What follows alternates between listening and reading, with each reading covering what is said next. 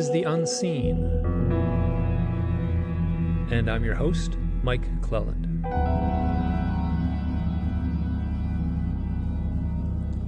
On this episode, we will be talking about the challenges of the direct contact experience with my guest, Mike Stevens. He is a native of New Hampshire and was featured in a new book titled Granite Skies by Nomar Slevik, and this book was just released a few weeks ago. Now, we cover Mike's story very thoroughly in this, but the book itself also covers a handful of other cases from New Hampshire and other places and other sites throughout New England. And this book is a pretty quick read. It's only about 200 pages, and the focus of it is Mike's life of contact. But it really goes a lot further and deals with the emotions and the challenges. And I will say it deals with the trauma of these experiences, and it does it in a really thoughtful way. Now, Mike and I talked a little bit before we started the formal interview, and we agreed that it was okay for me to bring up some of the more emotional issues. And now, even though he said yes, I was cautious about my questioning and what I would ask. And I did ask it. I went there, and I am really grateful that Mike was so open. I really appreciate it. Now, also about halfway through the interview, the Skype connection faltered a bit. And at a couple points, Mike is a little bit hard to hear. You should be able to follow everything just fine, but just be aware that the quality does drop at a few points. And I just wanted to give you a heads up, just so you know that it doesn't last too long, the break in the audio quality. This conversation was recorded on August 24th, 2020. Please enjoy.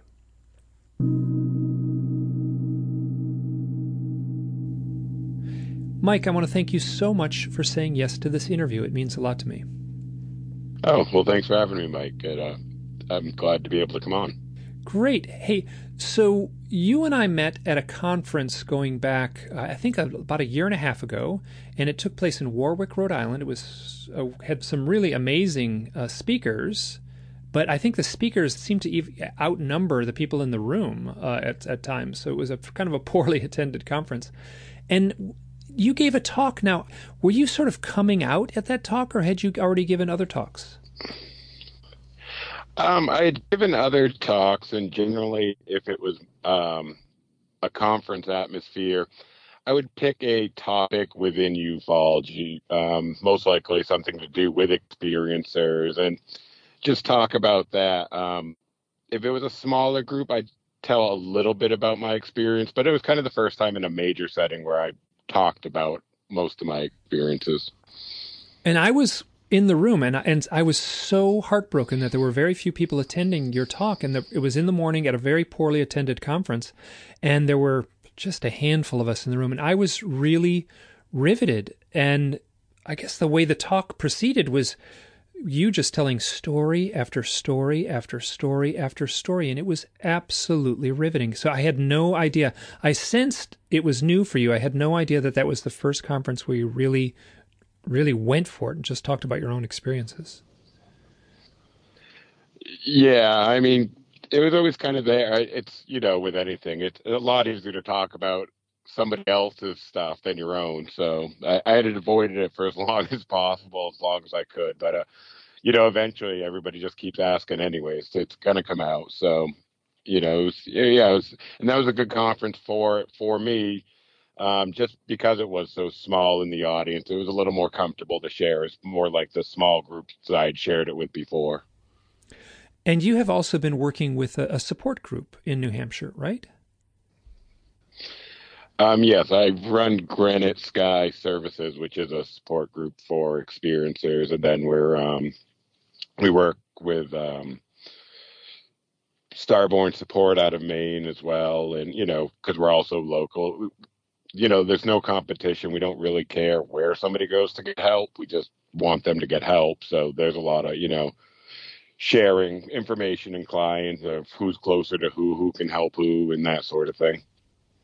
Yeah. So that was my sense that even though you didn't talk about it much in the talk, and there's actually very little of it in the book. It's referenced off and on throughout the book, but how is that going for you? The role of, I guess you're not a professional therapist by training, but just someone to offer some counseling or offer some help or a listening ear. It's going good. This year, obviously, been a struggle with everything closing down and that sort of thing. We used to do at least a meeting a week, and now we're down to like once a month in a park. But it's one of those things, even with the internet, I need to make the personal connection with somebody. Over the computer doesn't work. I need to be in person with them. Because, I mean, even people I've worked with for years, I need to read their body language. If they come in and I go, hey, how's it going? And they go, great. And their body language tells me absolutely they're not doing great. I can't do that over the computer. So this year has been a struggle, but no worse on that than it has been for anybody else. Yeah, it's been a struggle for everyone. You just were part of a book project, and the book is titled Granite Skies. And how was that process for you, of creating that book? So the author, Nomar Slevik, I had worked with him on some other project before, getting him in as a speaker at a small center we were running that dealt with, UFOs, paranormal type stuff, spiritual stuff. So we worked together in that professional atmosphere like that, and that's how we got to know each other. And one day he approached me and said, I'd like my next book to be about your experiences. And he didn't even really know what they were at that point. He had just heard, through the grapevine that I'd had quite a few experiences. So because I knew him and had seen the quality of work and how he treated the subject and stuff, I agreed. And somewhere along the process, the book changed, and we didn't end up writing the book we thought we were going to. We sat down very formal for the first time, did like, a regular interview where I just told him one story after the other of experiences. And, he recorded it, wrote it down, and he did what he needed to do to start writing and this and that. And then, he'd call or text or message with questions and this and that. It became apparent that there was too much going on for him to get off the one interview. So we spent another day, did a second full long-term interview, and drove around to a bunch of the places where these things actually happened. And somewhere in that process of him just trying to gather information and figure out what was going on, something changed. Like, we both thought this was kind of going to be the stereotypical book. Like, here's just a person and here's their experiences, end of the book. People like that. It's interesting, something, they haven't heard. But somewhere along the lines, I was telling them everything and having to redrudge all these memories and relive it. I was kind of like, well, you're going to do that. Maybe you should know this, and maybe you should know that too. And it got into the more, not so much what the experiences were, lights in the sky, crafts, that sort of thing, but the emotional turmoil, the just my life in general through certain stages of it. And it really became about the effect that going through these experiences can have on a person. And well, my story and encounters kind of keep the pages turning. The book's really more about the human experience than anything extraterrestrial. And that was what really drew me in a lot of ways, is that your own turmoil and your own issues is something I can relate to strongly, because I certainly have struggled with both these experiences, as well as just trying to deal with my own mood and my own just, pressing through and living my life has been tough. It's gotten easier, but there was a chapter in my life when this stuff just took over and I wasn't doing very well. So when I read your book, I really understood and felt a real kinship to that thread that ran through the entire book. Yeah, and I mean, like I said, that was not something we planned on doing. It just came with working through the process, working with Nomar. We really began to just bond over this project and make a further our friendship. And once we had that trust, it let us tell the story we were supposed to. I mean, I almost feel it was an unseen hand that pushed us into writing the book um, that the end result is, instead of just kind of what we thought was the basic version, a, a bunch of synchronicities and coincidences, if you believe in those, along the way that just kind of pushed and shaped the book to what it is. And Yeah. I was kind of really terrified to, have the ending be so personal and have it be so raw. Because, it's like, my mother's got to read this. My daughter's got to read this. So it was really tough, but we've gotten nothing but good feedback. So people, the message is carried through the emotional part of it. So I was unsure reading it off the words. It was, not used to exposing myself like that. So I was really happy with the response so far.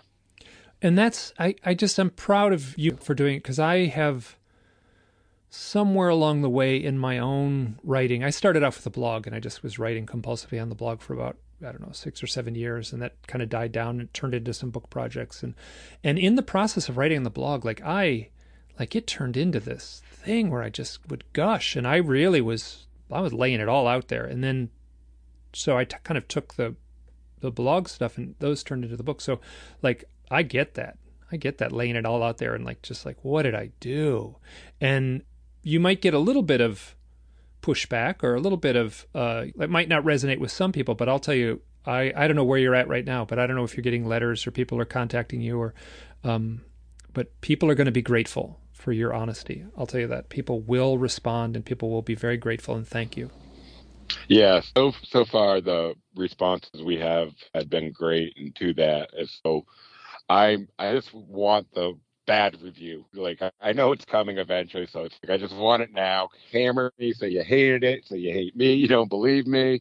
Get that call out of the way so I can be done with it. But I bet you that doesn't happen. Well, what might happen is a lot of the reviews right now take place on Amazon, and there are people who just kind of there are people who just hate and despise the UFO topic, and they'll kind of troll the reviews on Amazon. So any person who's written a UFO book and published it, now that it's 2020, we're sort of beholden to the big giant monster of Amazon, and it just is like one of those data points that's just outlying. So don't don't don't take it yeah, seriously. no, I know not to, but I just want it done and over the way. But yeah, Nomar is great, especially in his approach, because at no point was he pandering to me, or was he arguing against me? He just kind of he wrote the story for what it was. He did, he kind of really stuck with my idea of we're not trying to prove anything, we're not trying to disprove anything, we're just laying out the story, and he was great in that aspect. Yeah, and that he played a character in the book too. I mean, his voice was he was the first person voice, and you were the person he was interviewing. So he was giving his own. You would say something in the interview process, and then you would have his internal dialogue, and it was touching. Yeah, I mean, I don't think either of us ever thought it was going to be that emotional for both of us to write this book, but we really connected, and and there were moments where I'd say something and he'd kind of react to sit there, and we just kind of look at each other and like be like, no, all right, we got to take a break. We'd step outside, I'd go have a cigarette or something to kind of reset the mood, because it would grab us both right by the heart, and we'd both start to choke up a little bit. It's like, what are we doing, Yeah, and then some of the other issues with it, and that we really had to trust each other on, were so the book got accepted by the publisher, but I guess it's standard in the industry. I don't really know anything about this, but they're like, we have final say over the title and cover. And Nomar went to me. He's like, I'm not giving that up. I'm not letting them change that. And I'm like, I'm with you. Like, so many experiencers are just so trying to get their stories out there that they agree to anything, and then it gets their words get twisted, turned, and this is like, no, we want controls on this. So him as an author had to walk away from a publisher who said yes, and for him that was very hard. So we had to trust each other on a lot of different levels through this whole process. It really made the book what it is. I mean, we didn't write it to on people's, emotional heartstrings. It's in there because that's all real. Yeah, and it wasn't cloying or maudlin or anything like that. Yeah, it came across as very genuine. And it was two men having a conversation. I really sensed that. It wasn't two women. I think if two women had written a book, they could have written the same book, it would have had a different tone. But yeah, it felt like two men kind of just hashing it out. So, hey, we're going to have to take our first break here in a minute, but I want to ask just about one story in the book, and that was the kind of the troll character with the toolbox. That one really struck me. Okay. Do you want me to do that now or after break? Please, yes, please, yeah. Okay. So yeah, this one was almost in a dream state, like phase of memory, as far as I can recall. It's not like one of those very physical memories of standing out in the field and seeing a craft. I think we do a good job in the book of trying to clarify that difference when we come across it. But I, I'm not trying to sell anything that's not there, so I do try to specify that when I can. So yeah, I had found myself in bed, and there was this, for lack of a better term, this troll-looking creature. He was, 3 to 4 feet tall, kind of bluish, kind of like wrinkled and puggy faced a little bit. And he had the large black almond eye we all associate with the grays and stuff. And he had this toolbox down at the side of the bed. And not verbally or out loud or audibly, but I was asking him all these questions, like playing 20 questions with him, like, are you related to the other ones because of the eyes and stuff? And he seemed to know who they were, but he was like not happy with being pestered with the questions, and he's just trying to do his thing, And again, this is all, I didn't verbally hear the words, but what he said to me was, I'm here to do some tinkering. And right around the time of that experience was almost like, you know, my brain went through some type of spiritual rewiring or something. This is when I first began. I'd love to say understand this all, because when we all, but when I first began to be able to accept that these things were happening to me, um, and kind of move forward with it and do something about it in a positive nature. I'm not sure if it was, a screen memory of something actually happening or some type of, I don't really know what happened but it was after that incident that I started to kind of make the shift from being the victim to, all right, this happened. I need to do something about it and help other people. This is remarkable that change came so clearly with this kind of metaphoric story. I mean, the guy with the toolkit, I think you even said in the book, like, it was sort of like the fix-it guy who came over to work on the water heater. And that line really struck me as being just so workaday plain, just like it was this kind of tinkering that needed to be done to fix the machinery, I guess. So, like, leading up to that event, what was your headspace? Um, I was very much in the headspace of these things were evil. There was nothing good about them. Um, you'd hear these stories from other people who are like, oh, I had this wonderful experience. I'd be like, BS, there's no way. I couldn't get over the fear of it, or the idea that, I was maybe looking at it wrong, or that I didn't understand it, that it had to be evil. And then when I did go back, a lot of it was scary, a lot of it I didn't understand, but there was nothing um, malicious about any of it. It was just my perception of it. And then as I finally started to go back and get past that point, I was able to remember a couple incidences that went the other way. That definitely seemed loving or caring, or so. I've grown with this throughout my life as you know, from being that very fearful little boy, which I held on to for so long, to where I am now, and you know, being able to help other people. Yeah. Yeah, this is really heartening for me to hear because like uh, I've heard a lot of stories and heard a lot of accounts, and I really struggle with the oh, it's all love and light, or oh, it's all gloom and doom, because I've heard so many people tell me such heartfelt stories on both sides of that camp. People telling me really traumatic stuff and people telling me really blissful stuff, and to embrace one means you have to ignore the other one. So that means you're kind of like turning your back on half the people that are having these experiences. So it's a tough balancing act. And my experiences have been somehow like weirdly neutral, like void of, like, I've certainly had some scary stuff, but I don't want to say bad, but it has been strangely and unsettling in how it has been neutral for me. Yeah, well, I think the other biggest problem with a lot of it is we always look at it as us versus them, and there's more than one them. So if somebody's experience was negative or they perceived it as negative, it might have been with a certain group, or somebody, had a positive experience, it might have been with a different group, or they could have both interacted with the same group and had vice versa, opposite experiences with each group. So, I think it's the biggest problem with ufology. All ufology is the study of the most famous cases and this and that, and there's so much more to it when you just start accepting everything and not trying to label it's good, bad, this, that, and there's a lot more we can learn. Yeah, yeah, and not trying to label it as physical or nuts and bolts. I think it's a blurring of both.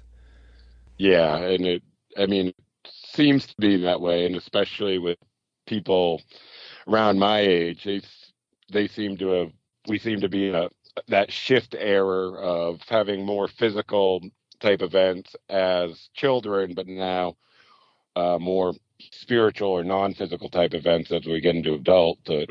Well, into adulthood, but Hey, let's pick up on that after this first break, because I want to explore that, because that's something I've seen too, sure. that change. For free listeners, you will hear a few commercials. For paying members, we will be right back. We are back on The Unseen, and I am talking with Mike Stevens about his experiences and also his new book, Granite Skies. Just before the break, we touched on something that really struck me, that there's a change, and there's sort of a, I don't know whether actually the experiences are changing, or let's say just the public acceptance is changing, or maybe just the acceptance within the UFO research community is changing from being locked into sort of a nuts and bolts physical type experience and being much more open to seeing the spiritual aspects of it, or the consciousness aspects of it, or the non-physical aspects of it. And that's, I struggled with that when I was confronting that, and I thought it was addressed really nicely in this book, that that needing to be open, I guess. Yeah, well, and I think everybody thinks it's kind of this newer thing, part of this whole spiritual age movement. And if we go back and look at some of the stuff these guys have been saying for years, as Hynek was making his Close Encounter chart, Valet's pushing him to include, the more spiritual and non-physical stuff. Bud Hopkins was using terms like meta-terrestrial. This isn't new. It's not new in the research, but I really think the acceptance of it is a really new part, because you're starting to see a lot more people who are definitely more nuts and bolts start to embrace and realize this. I agree. I agree. Hey, so as far as where I'm at, as far as this stuff, like, I sense that there's this, I I've started to cautiously call the UFO occupants, I've cautiously begun like call them the myth makers at times, because I think that's a really, for me, that encapsulates much more than the abductors, I guess. Before we get into this, so what's your connection to nature? How would you describe your connection to nature and the natural world? Really good and not close enough at the same time. I can't get enough of it. I'm outside daily, especially with, all these shutdowns and stuff too, and a lot of other options and things to do. I am constantly out hiking. This is something that you are not alone in this. There's an aspect of this phenomenon that people gravitate towards this type of thing. And you told a story in there with a giant face at a window and then also a blue jay. I would love to hear that, because that one struck me as so bizarre. Yeah. So me and my brother shared a bedroom, and we were on the second floor of this house, and we had this bookcase right next to a window with this lamp on it. And we used to, just be boys doing dumb stuff, and we would take crayons and you'd stand there and you'd melt them on the light bulb, just for something to do. And I was doing that one day, and I happened to turn my head and look out the window, and this giant, just to explain it over the radio, what I would call a gray type, archetype face with the big eyes and stuff, but it was more bluish in actual skin tone, appeared in the window, and it like filled up most of the window. And again, this is a second story window. So as I'm looking at this thing's looking at me. This blue jay comes crashing through the face into the window, like inches from my face, and like terrifies me. I still have a phobia of birds to this day. Like I love watching them, but if they get too close, I freak out. Did it hit the glass? Did it like impact the glass? It impacted the glass, like smacked. It didn't break the window or anything like that, but, and I don't, the researcher in me now was not in me at that time as a kid. Like I wish I'd gone out that either that night or the next day to see if there was an actual like blue jay on the ground down there. Or... Yeah, and I mean, this is, you're also, earlier on you sort of mentioned that the book itself may have had an invisible hand in the creation of the book. Like I'm thinking, like, what's the invisible hand? Like, who controlled that blue jay to fly into the glass at that moment? You're seeing a blue or a bluish face, and a blue jay, a blue bird, crashes into the window. Yeah, I mean, yeah, there's a lot of stuff like that that doesn't make, none of it makes sense, but Well, it makes sense if, like, let's say you were having, let's turn the clock back like 500 years, and let's say you're like in the woods of Maine and you're part of the Algonquin tribe or something like that, and you have a powerful visionary experience where you see a giant blue face, and then a blue jay flies into your teepee, right, or your wigwam or whatever, So I'm just, and then like right now we don't have many people to talk to. I mean, you could talk to the author you were working with, but there was a time when you could have just walked to the edge of the village and talked to the shaman about these things. And there would have been in place a whole societal understanding that blue jay was no accident. That blue jay was a message. Now we're a little adrift. I just have to give Nomar a lot of credit. He did exactly what I would have done. He looked up the dream symbolism of a blue jay. And I'm going to read it right here. A blue jay is a symbol of communication, intelligence, and curiosity. It means that blue jay people are very intelligent and determined. The blue jay also may symbolize protection and fearlessness. If a blue jay appears in your life, you will feel safe and protected. And those dream symbolism websites, I think they're a little bit, it's the same way when you cautiously talked about your own dream. I don't want to put too much emphasis on that, but I thought that was exactly what I would have done if I had heard that story, if you had told me that story. yeah, I mean, and that's that's the hard part about spending a lot of time in the woods. Definitely had things with deer that is like, that's not an ordinary deer. That is, that's a symbol, that's a message, that's something else entirely. But I try not to over think it, because sometimes a deer is just a deer. Sometimes an owl is just an owl, especially when you're in their home. But so a lot of times it's not. So I always, you got to walk the line and know what it means to you, I guess. Absolutely. Absolutely. And then you can still tell the story, and then you can back out half a step and say, like, listen, I'm cautious to give this too much weight, but it's an interesting story. Yeah. Yeah. I mean, the Blue Jay thing, that really struck me as because that was a powerful story. How old were you at the time when that happened, do you think? It was fourth grade, so Wow. Okay. 10-ish. Yeah, you were young. Wow. So at the same time, you have a story of albino deer, of seeing albino deer. Yeah. There's one stretch of road I used to take quite a bit. It was a back road that, I would take it at night because I saw a lot of deer on it. But within this quarter-mile stretch, I had over different nights, maybe over the span of, I don't know, 2 years, but all in the same spot. I came across two albino deer there, had a giant white owl come down, like I had a jam on the brakes right in front of the car there. And I'd also seen, I don't know if I want to call it a craft or not. It had a craft like shape, but it was just like this glowing orb of light, all happened right in that same stretch of road. But this I've heard other people tell this story. Christopher Bledsoe, who's had a lot of powerful experiences, I interviewed him last year, has a stretch of road that he lived on and has just a litany of experiences that all kind of fit in this 2 mile stretch of road. And I've heard this a lot, is like an area that seems the experiences seem to be tailored to the one individual. Now this deer, you saw it at a stop sign, or there were two deer, both of them were white, and you saw them at a stop sign. Yeah, so the right at the end of that road, it kind of T-bones and you can go left or right. So I had stopped there, and they were like directly across the road from just both standing there staring at me. Okay, so the author made clear that the chance of seeing an albino deer is astronomically small, and then to see two at the same time makes it seem impossible. I don't want to say anything's impossible, but that's getting pretty close.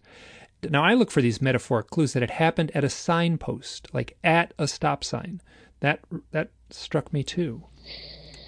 Yeah, I mean, I've come to take it now, like if, people believe in spirit guides, I think basically, extraterrestrials, whatever you want to phrase you want to call them, I think they operate the same way once you're kind of inducted into, the system as an experiencer, or that even if you're not seeing a craft, that they're always around, no matter what. And it is sometimes little things like that just to give you a message that, hey, we're still here. Or, it's enough to keep you going, oh yeah, they are real. Like keep doing the research, the work, and that sort of thing.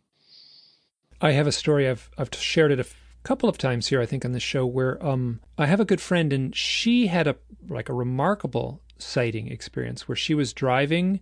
Her son was actually a very small boy, and he was in the back seat of the car, still in the little baby seat. And she was driving, and she saw a huge, giant, like football field size craft, like hovering very slow above the road. And she, in essence, like screeches on the brakes, and it's sort of like directly above her. And it's got like close encounter lights and everything on it. It looks like a special effect out of Hollywood. And she runs to a house to try to like say, get out, come on, someone's got to like see this. She was like, she wanted someone else to see it.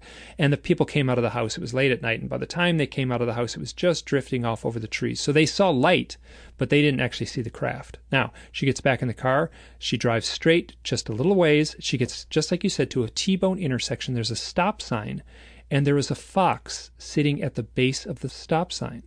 Now, this is a remarkable story, but for me, the most important part of the story is the fox. Like this animal symbolism, this trickster symbolism, like the fox in the Northeast has the same role as the coyote in the Southwest in the lore of the trickster. Like it's there to like get your attention. And that struck me when you with your deer story. Like, this is absurd, two white deers, and something's at play that's trying to get your attention, or trying to send you a message, or maybe just it's a screen memory, and those were two gray aliens that were fogging your mind. I mean, Right. I can't prove that.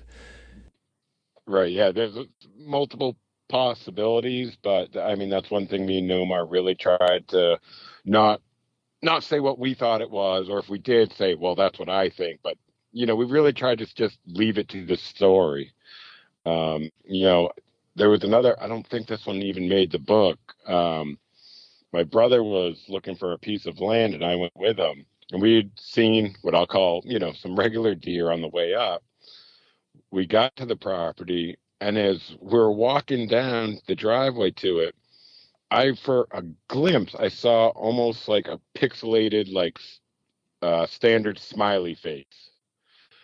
Just a real quick flash, and then we saw this giant, like moose-sized white-tailed deer. Wow. Um, so I, so I reached out and I grabbed him by the chest and stopped him, and he saw it too. And he is not into this UFO stuff at all. He he's kind of like more into the rigid scientist. Like he's like, yeah, maybe it could happen, but I need to see proof type thing. So when we were talking about it after, we were arguing, like, well, how much do you think it weighed? And I went like closer to what a moose would weigh just because of the size. And he's like, yeah, but it was a deer, so it's not built like a moose. And he's like, I'd weigh it a little less. I'd put it at like 600 pounds. And it's like, we all know there's no 600-pound whitetails out there. Or that would be a hunter's dream if so, but. The pixelated smiley face. I mean, that's like such a weird detail. Yeah, that's what I got the first glimpse of, and then it like turned into the deer. I mean, my thinking is whatever it was is, you know, kind of just put something up and then said, "Oh, deer. We had just seen regular deer. Deer was fresh in my memory," and just plucked that out and said, "You're seeing a deer." I have a story that someone shared with me. This came from a researcher named Alan Cavanis. A woman woke up in the middle of the night. And I think she was in bed and she saw a bright flash out in front of the house. And she gets out of bed and she walks out onto her front porch to see what the big flash was. And she looks right next to the porch, and standing right next to her are like three gray aliens, classic gray aliens. And she kind of catches them off guard. They look at her and she looks at them, and they kind of have this like vibe of like, oops, we're busted. And then she watches them kind of go voot, and they morph into three deer. And then they very awkwardly walk backwards. Like, deer don't really walk backwards. They totally walk backwards, staring at her the whole time, and then go around the corner of the house out of view. So we could talk for hours. We'll never know exactly what happened in your event, but these are the kind of stories that really, like, these are the threads I want to pull on, these kind of stories. So. Yeah, and we tried to highlight a little bit, that it's not just, you're once you start having these experiences and you're kind of wrapped into them for the long haul, it's not just when you see a light in the sky. It's not, just when you're having a encounter. Like, it's these weird little things that happen every day of your life while you're still trying to get through normal things, pay your bills, keep a job, and it's always your mind doesn't think the way it used to anymore, and certainly not like most people on the streets. So trying to get through just a regular day with all this stuff becomes quite a challenge, whether it's trauma filled or just you're kind of lost in your own head thinking. I know more than any. Oh, you're like, I laughed. That was like a nervous laugh of understanding. Like, I know more than you, more than, wow, man, I know. Like, it is like, I've said this before, and I don't want to hog up too much of your time, but like, I spent 6 years of my life where I walked around, and I am not exaggerating. I spent 95% of every waking hour wondering if I had gone insane. That went on for like 6 years. And it's mellowed out greatly since then. So I don't no longer think I've gone insane. I recognize there's something really there. I accepted it, and that helped a lot. Well, and I mean, even now I've, got few years under my belt. I've helped to talk to a tons of people. I've been on stages and this and that, radio shows, and done all this stuff. And I still have that bad day where it's full of self-doubt, and you're like, what if I really am crazy and I am just running around telling all these people, you know? And then you figure it out. You come back to your senses, like, no, there's too much has happened for that to be the answer, but it still just kind of worries you some days. Yeah, well, it certainly worries you, but I mean, we're human. We have to press on. That's what humans do. We like persevere in the face of all kinds of challenges. So, hey, let's take our second break here. For free listeners, you will hear a few commercials. For paying members, we will be right back. We are back on The Unseen, and I'm talking to Mike Stevens about his experiences as well as his book, Granite Skies. One thing in the book that I didn't realize it was you. So there's a marker for the Betty and Barney Hill abduction case, and it is on the road. I have been to it in New Hampshire. It's just this little state road, and there's a little plaque there. And was that you? Can we trace all that back to you? That marker? Um, yes, originally, but we can't give me all the credit, and I'll explain it as we go. I was the one who kind of came up with the idea, and I started the petition for it, which is a process all New Hampshire state historical markers have to go through. Um, they need, I think, at least 20 signatures. They have rules for how many lines of text and characters per line can be there. And I wrote the original draft and this and that. And as we started working on it, Kathleen Martin, Betty and Barney's niece, and esteemed researcher herself, got on board with it too. And once she got on board, she had, everything the state needed to back up this claim, that claim, this claim. So, it's because of her it really pushed through. I just kind of really spearheaded and started it. But it was once she got on board that it was like, wow, this is going to happen. But, at the end of the day, we're not saying an abduction happened. We're saying that the cultural impact of them claiming to have been abducted, that in itself is so historical that we will approve the marker. And that's a totally prudent way to say it, because I mean, abduction, like, I mean, I'm totally lost. I mean, that's a vocabulary word that kind of has a meaning in the dictionary, but like it gets so blurry when you try to fit this giant mess of weirdness into that one word. So yeah, but yeah, right on for you. That's awesome.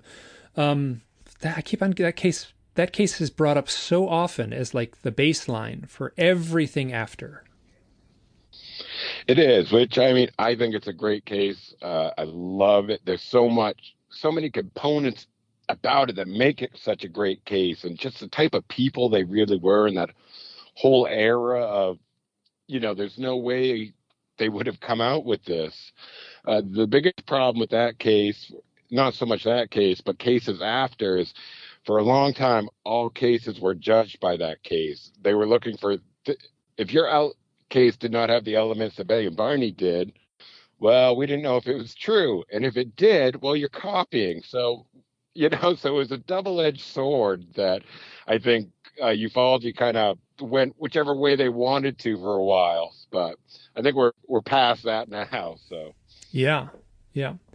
Hey, you have an experience that I found fascinating in the book and quite touching, and it was, you call it your change of address story. oh yeah, I would love to hear that if you could.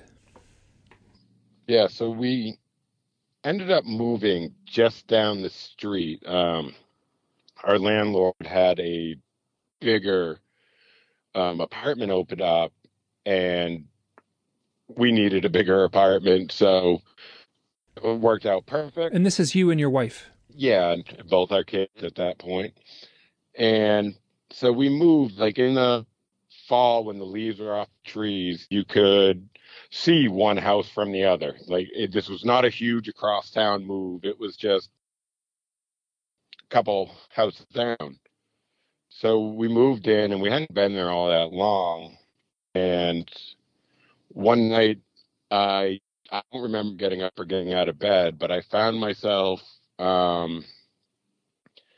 standing at the old apartment, kind of waiting by the corner of the house. Like I was sitting there eating cough drops.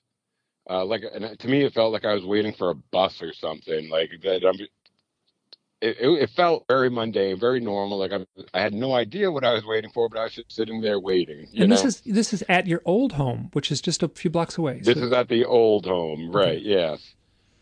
So at some point, I kind of walked around the corner a little bit to kind of face the house front on, like to look at the front door almost. And as I walked to the front of the, got to about the middle of the front of the yard, um, from around the other corner, I saw this ball of light, like basketball size light, just, you know, a little bit off the ground. But as soon as I made this connection with it, it started coming towards me. But as it was coming towards me, it was rising in height. Um, and for whatever reason, even though I saw it as this ball of light, my mind said, "Oh, this is this big dog. It's going to jump on you." So I turned around to brace for, and waited for the impact of this dog to like hit me in the shoulder. After a minute, or it probably wasn't a minute, but after a reasonable amount of time, like, all right, why didn't I feel anything? I went to open my eyes and I found myself just surrounded in like blue light, like 15 feet in the air above the lawn.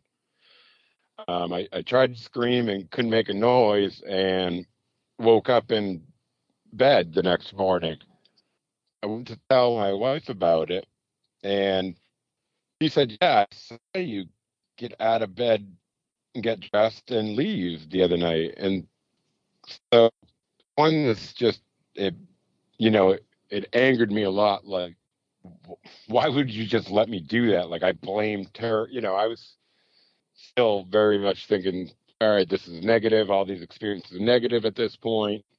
Um, why would you let that happen to me? Two, our relationship was getting to be on the rocks at this point too. There wasn't a lot of trust there, especially not that she would have let me got up, got dressed in the middle of the night, and just left without any questioning. But so I got mad at her for like letting this happen. I blamed her, and maybe a day or two passed before I cooled down and kind of said, "All right, that's ridiculous. How is it her fault?" And asked her about it again, and she not only didn't remember seeing me get out of bed at this point she didn't even remember having the conversation we had had about me getting up out of bed and leaving. And this is very normal that other witnesses will all of a sudden things get scrambled up. They'll say something one moment, they'll forget it the next moment. Yeah, this is interwoven into the whole thing. So, and and this, like in the book you talk, it was stressful. Like it comes across as a hard point in your life. This, dealing with this. Yeah, yeah, I mean, I really thought I was either you know not most definitely insane, but at the same point having like a breakdown as well. Because it was a mix of like trying to accept this stuff, but still not fully wanting to accept it, still not wanting it to be real. I was having almost what I would call like flashbacks, or I'd like see stuff out of the corner of my eyes. I'd like look over, see an alien in a rocking chair. We didn't own a rocking chair. I really felt like I was breaking apart. Yeah, and I get that. Hey, there's a story that comes out as a little playful almost, and you saw a white weasel on your brother's porch. Yeah. Um, yeah. So I was getting up, getting ready for work one morning. I was staying with my brother at the time, and he had a little screened off porch where I could sip my coffee and have a cigarette, put on my boots, get ready type thing. And I was sitting out there having a coffee and a cigarette, just getting ready to start the day. And I looked out to the street, and sitting on the sidewalk was this all white. It looked like a weasel from the top half down, but then kind of like fattened out closer to a cat or a raccoon type thing. And it was for the most part all white. And it had these big black almond eyes, like you'd see with the grays and stuff. And it was just staring at me. And I'm looking at it, and I was, trying to process it. And I'm staring right at it. I'm like, I don't know what you are, but it's way too early for this, and you're freaking me out. And then, without missing a beat, like it seemed to understand me, turned its head, and walked off. And then I was just stuck in this odd moment of like, it understood me. What was that? Should I have talked to it? Should I not have? Should I have sent it away? Like it was, yeah, it was a little morning malady of confusion, but definitely a more good-natured story than some of the others. Yeah. Yeah, and I mean, and this was in the summer. So like, if it was a weasel, I mean, certain weasels do turn white in the winter, like least weasels, and a least weasel is about the size of a. It's like smaller than a hot dog. They're tiny. Then they turn all white in the winter. So you're talking about something much bigger than a little least weasel, which you could hold in the palm of your hand. Yeah. And I mean, that's the other thing we talked about earlier. Like, I I'm as guilty as anybody else. I can misidentify, something, but I do spend a lot of time in the woods and in nature. I'm pretty good at knowing what animal looks like what. So yeah, it was just another layer of confusion where, because that was not rural, but it wasn't, really developed either. Like you're still trying to play like, all right, is this wild animals? Is somebody's pet of some sort? Is it what? Is it this? Is it that? And then you just kind of throw all that out the window, and you're like, I think it understood me, Yeah, yeah. And it was funny, like right in the moment, like when it turned and trotted away, you were like, "Ooh, should I have asked it a question?" I thought that was such a perfect, like it may have had an answer, like that's like the kind of thing from a, I don't know, The Hobbit or something like that. If they saw a funny little animal on Yeah. the path and it walked away, I'm sure they would have the same thing. Oh, we should have talked to that little animal. So, you have a story in your book about your daughter, and you were camping at like an established campsite, and I guess she would have been about 13, 14 years old. I'm not sure. I couldn't make it out in the story. It didn't say in the story in the book. Yeah.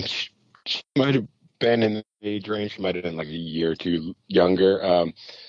I tell everybody write everything down, write everything down. I'm horrible at it, so sometimes you know these years or guesses are the best I can do. It's not, um, you know, I don't have a lot to go on to tell you exactly how old she was without doing a full scale investigation of my reservations through the park and all this stuff. So, because to me, that part doesn't really matter so much.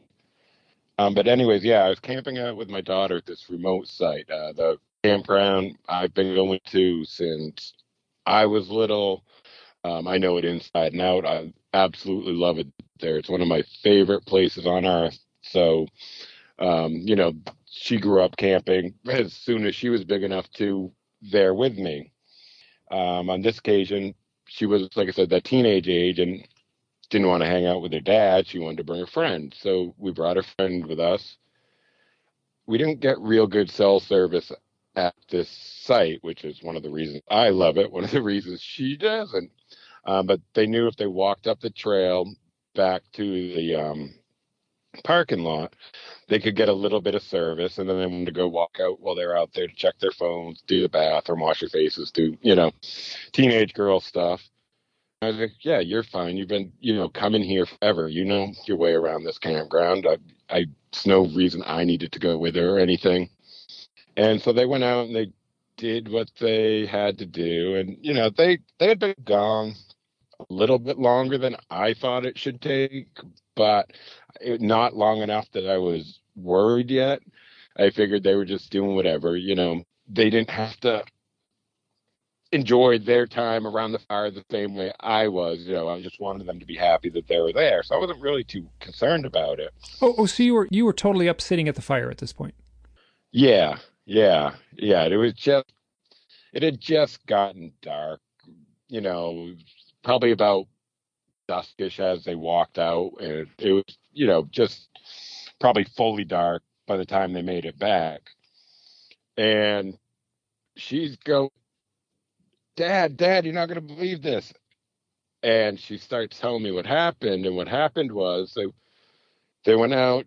checked their phones, they went to the bathrooms, they walked back down the trail to um, get back to the campsite. And it's not a long trail. It's like 500 feet. It's not a long trail at all. And I've got a fire going. I've got a little alien head of all things, like a neon LED on the table. There was lights around, so they didn't have flashes. They're just using their phones, which they should have made it. So what happens is they somehow they get like 3 or 4 steps into this trail. They get disorientated, that they don't realize where they are anymore. The next thing you know, they hear an owl hoot, and they come out by the bathrooms across the park. And it's all cliffs, rocky hill, like with no flashlights in the dark. They wouldn't have made it. So she's, like I said, she's been going there since she was little.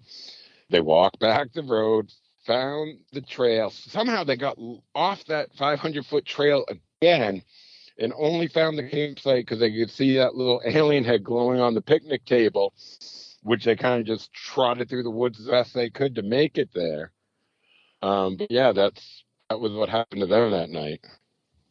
And she was like, Dad, and she's telling me all this. You're not going to believe it. And I'm like worst father of the year right now because I'm laughing my butt off going, no, you're not going to believe it. I believe every word of it.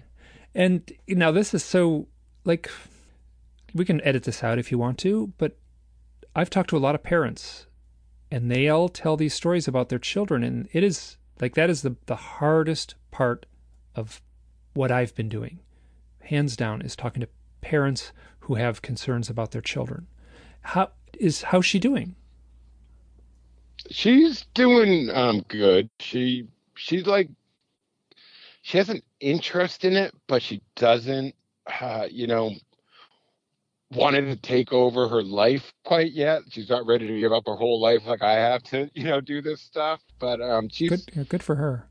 She's had a couple other experiences with me. She believes in it. She knows it's there. But she knows she can talk to me about it, where I didn't have that growing up. And that's hopefully what the book will do. Hopefully it reaches a lot of people who need to hear it and go, yeah, that happened to me, like, and not feel alone. But when my time here is gone, like if this starts happening to my grandkids or something, hopefully they can go, look, this runs in the family. You're not alone. You're not crazy. That's, my biggest goal for the book. But yeah, it's so hard. As a parent, your job is to protect your children no matter what. And when you can't even protect yourself from it, never mind them, it's terrifying, and you feel like a failure.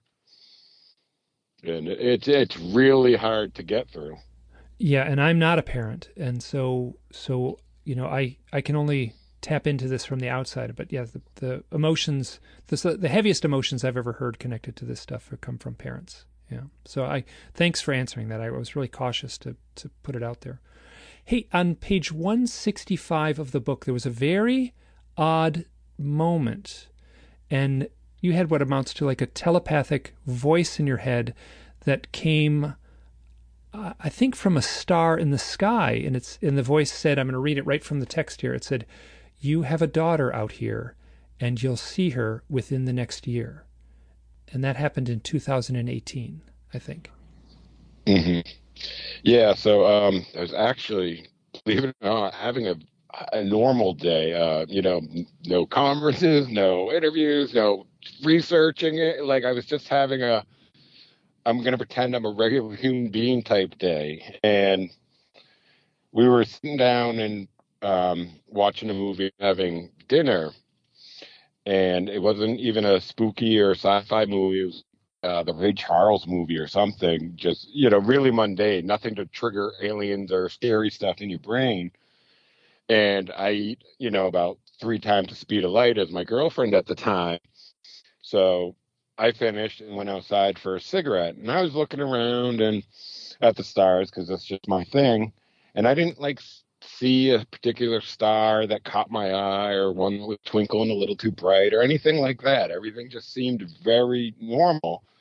And then just out of the blue, like with this wave of emotion and feeling, this whole thing just hit me and like almost brought me to my knees. Like, you have a daughter out here and you're going to see her. And it wasn't just so much hearing the words, it came with such an emotional intensity. Like I said, it almost dropped me. I started crying. We're back in the house and she was like, what the hell just happened? And so I had to explain to her and this and that, but I don't recall that ever coming true. I don't know if it did or didn't, but I have no recollection of it. So that story, what you just shared there, I have heard that in some way or another, I don't know, many dozens of times, if not more. And whether it's not quite word for word what you just shared, but in some form or another, that story is interwoven into this stuff in a way that leaves me absolutely baffled. How literal do I take that story? Yeah. Yeah. I mean, it's that one, then you start to think, well, and I think this is a big change for some of us anyways, that you go from this mindset, well, am I an abductee? Like, is this a foreign entity from outer space coming to, take me away in the middle of the night? Or am I actually somehow connected to whatever this experiences are and just don't realize it? And so you have both ends, and trying to find a middle ground with them is nearly impossible. It is very difficult. Hey, we're really close to the end of our time here, and this time just raced by. I'm shocked at how quick this went. And I want to really formally say thank you, because I feel like I pushed hard as far as some of the emotional stuff, some of the questions I asked, and you were so gracious to answer everything in it, and I appreciate it greatly. I appreciate you taking the time to have me on, and hopefully it's worth it. Hopefully somebody hears this and it helps them. I'm certain people will hear this. Many people will hear this or read your book, and I'm certain it will help them. Hey, how do people get in touch with you or check out your work?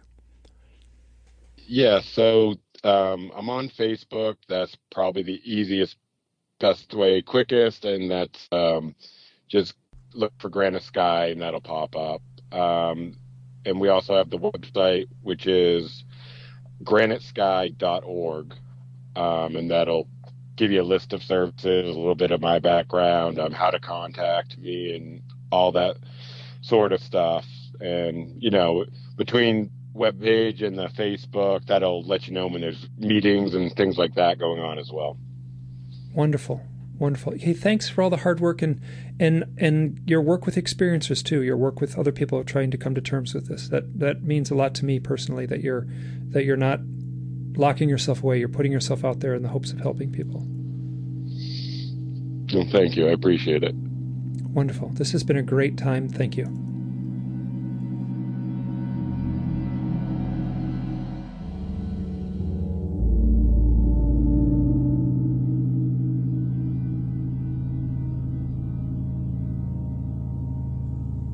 This is Mike, and I am chiming in after the editing. First off, I just want to again say thank you to Mike for being so open in this interview. And I also wanted to talk about the author of the book. I have never met him, and I just want to take a minute. I'm just going to read his biography from the Amazon page. His name is Nomar Slevik. So, Nomar Slevik is an independent creator, researcher, and investigator in numerous aspects of the paranormal. He delights in sharing stories through different mediums, such as books, documentaries, and podcasts. Slevik has been fascinated by all things paranormal since childhood, beginning with a UFO encounter at 4 years of age. Now, 42, his life's passion has been to research, investigate, write, and share UFO and extraterrestrial encounters from everyday people in a way that conveys the human element of profoundly strange encounters. Nomar is from Maine, and that is right next to New Hampshire, so there is a very heavy New England vibe in this book. If you've made it this far, thank you so much. Bye now.